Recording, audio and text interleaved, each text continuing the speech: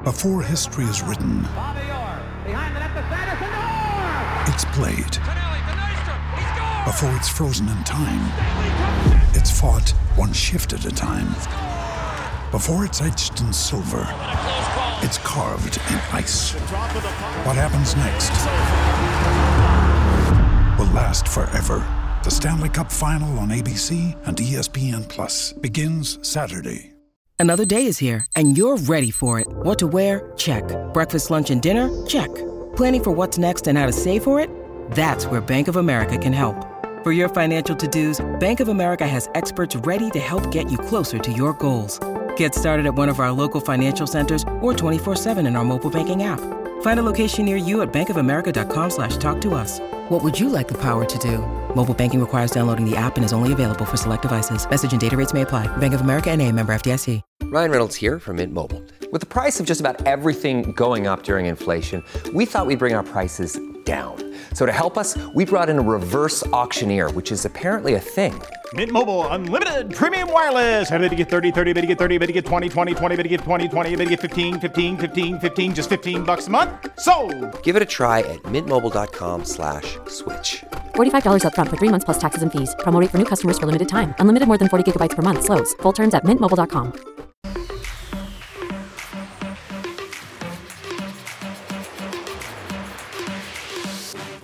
You're listening to Hurrdat Sports Radio. 12:20 to play. Lance Jones breaks the full court pressure on the dribble. Lobs for Edey. He catches and dunks. Zach Edey, 25 points. Caleb averages 4 rebounds a game. Lance Jones, 3 more from the left wing. He has been dynamite this second half. 17 points for Lance.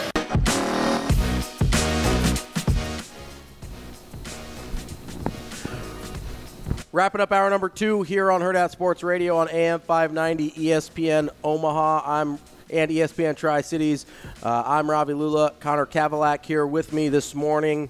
And we are brought to you by Pratt Dental. Pratt Dental in North Platte, Nebraska offers the BioClear method and modern smile design, which can correct many aesthetic dilemmas in a permanent and less invasive manner than traditional treatments such as crowns. They were the first certified dentist in Nebraska in this method, and it can create a alternative to crowns. Multiple restorations in a day can be done less time, less invasive, less waiting, and fewer appointments.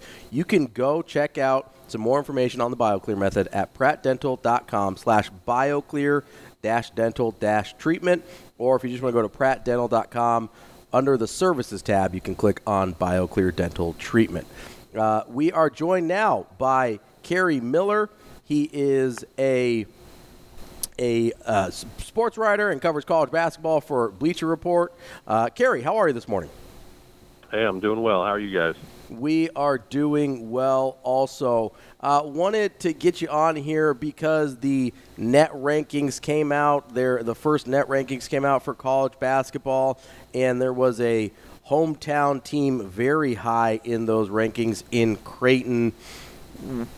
Out of some of those teams, Creighton was up there started at 4, dropped to 5 yesterday. Colorado State's at 7, BYU's at 2. Any of those teams in that top 10 to 15 that kind of surprised you by how high they were? Surprised? No, because at this point I think we realized that the early season net rankings is just kind of a barometer of who's beating the crap out of bad teams. Fair. So we knew BYU was going to be way up there, and I'm not trying to slight any of the teams at the top. Like Creighton is a deservedly top 10 team. I think they certainly proved that in destroying Nebraska. I'm not trying to say Nebraska is a bad team, but I don't think Princeton was top 10. I don't think Princeton's going to be top 10 in the net at the end of the season. Sure.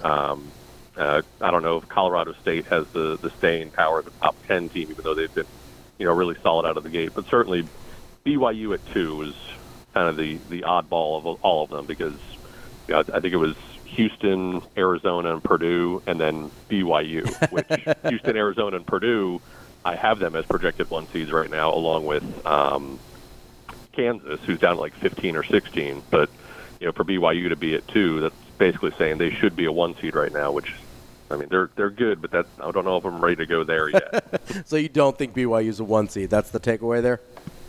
I guess. It'd be nice if they were, because BYU has, they don't play on Sundays. It's hard to figure out where to put them in the bracket. If they're a 1, it's easy. They could be the 1 in the West, and they get to choose their region and all that. But BYU is always the bracketology nightmare for that seeding reason. Kerry, so outside of the net rankings, just in the early season, we're 7-8 games in for most teams. Mm-hmm. Who has impressed you the most so far in the early season? Man, that's a good question. I would say Baylor, from a kind of a surprised, impressed perspective. I mean, they lost 3 15-point-per-game scorers in Keontae George, Adam Flagler, and L.J. Cryer, who transferred to Houston. And they're even better on offense. I think Ken Palm, their adjusted efficiency on offense, they're slightly better than last year when they were like number 2 in the nation. They got these transfers in Jaden Nunn and Ray J. Dennis, obviously the freshmen, Jacoby Walter and Yves Misi, but man, it is working for them. But certainly they are following that blueprint of beating the crap out of bad teams. They play Michigan State and Duke later this month. That's when we'll really get a sense of how good they might be. Kerry, on the other side of that coin, are you looking at any teams that you expected to be maybe a little bit better this year that have taken some early losses that don't make a ton of sense to you? Definitely Michigan State and Duke, who played each other, and Duke won that game, so I guess they have the upper hand there in this little debate. But, I mean, certainly nobody thought Michigan State was going to lose to James Madison. And both of those teams, I think when they played in the Champions Classic, Michigan State, all 5 of their starters were like key players on the team last year. Duke had 4 returning starters. Like, those are the teams you expect to be good early in the season. Like, they shouldn't be going through early growing pains because they've already grown last year, right? So surprising to see them both with 3 early losses. Duke particularly with that loss at Georgia Tech. I know Tyrese Proctor got hurt early in the game. They're still figuring out what to do with Mark Mitchell, but they've got some issues for sure. What do you make? And I know they're all not bad losses at all, but what do you make out of 3-loss Tennessee so far?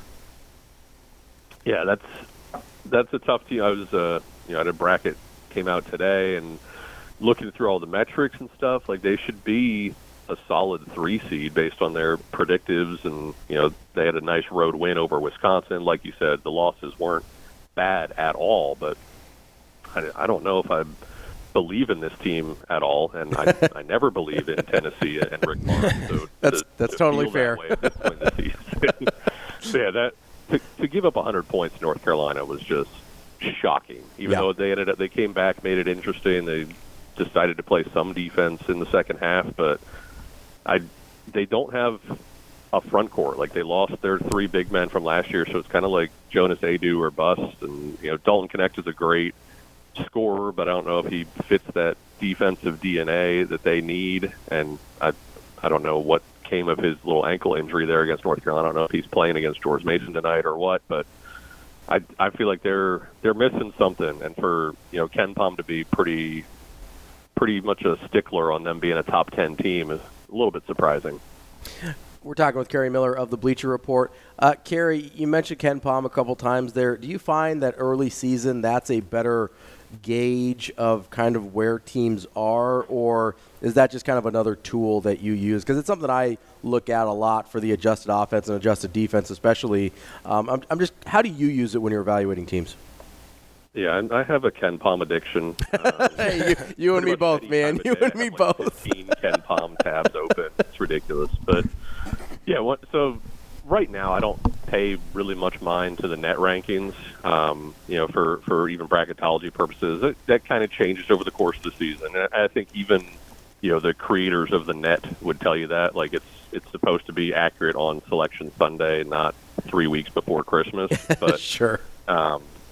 Yeah, for doing brackets, I combine a bunch of different predictive metrics like Ken Palm, Bart Torvik, Evan Maya, Hazel metrics, and just like Yeah, I don't just combine them and then spit out a consensus, and that's what it is. But that's kind of like the baseline that I use, and they all still have preseason data baked in, which I'm aware of. I try to not let that sway what I'm going to do. I'm not a slave to the rankings, but I think they're certainly more. Ken Palm is a better gauge of how good a team is than I think the net rankings, and certainly than the AP rankings. Kerry, I would be remiss if I didn't ask you about the Creighton Blue Jays. Obviously took that loss to Colorado State. Not a bad loss in terms of the opponent, kind of a bad loss in terms of how it looked maybe. What are your thoughts on Creighton early in the season and maybe in comparison to the team that made the Elite Eight run last year?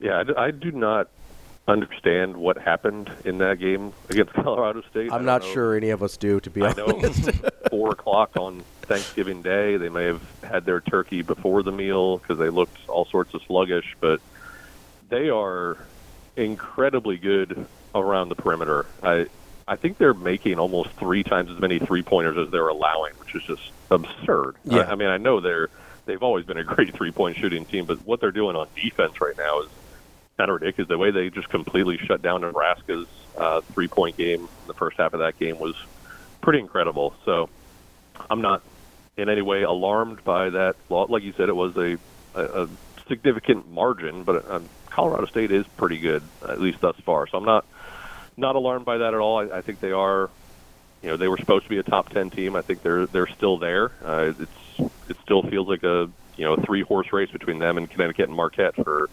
who's going to be the best in the Big East this year. Have any of those 3 teams created any separation for you at all, or is it that's the top tier in the Big East and then everybody else you can start having a conversation about after that? I think, if I had to pick, I'd say Connecticut has a slight leg up. They almost won at Kansas, even without Stephon Castle. I think he's supposed to come back tonight against North Carolina. Their star freshman's been out for a couple of weeks, but I think they've proven that they're every bit as good as they were last year. I think certainly Marquette has some question marks in terms of what they're going to be in the front court outside of Iguodaro. But man, watching Sean Jones and Cam Jones play together with Tyler Kolek, that Marquette might be the most entertaining team in the country. I don't know if they're going to be the best team though. Kerry, we appreciate your time. I'm sure we will try and catch up with you again as the season progresses, even though you did have that UConn take that, maybe I don't love, but that's okay. I have been super impressed by UConn as well because I thought they might take a step back with losing those 3 guys from last year's championship team, but I agree with you there. So, Kerry, thank you so much, and we will talk to you again soon. You got it. Take care, guys.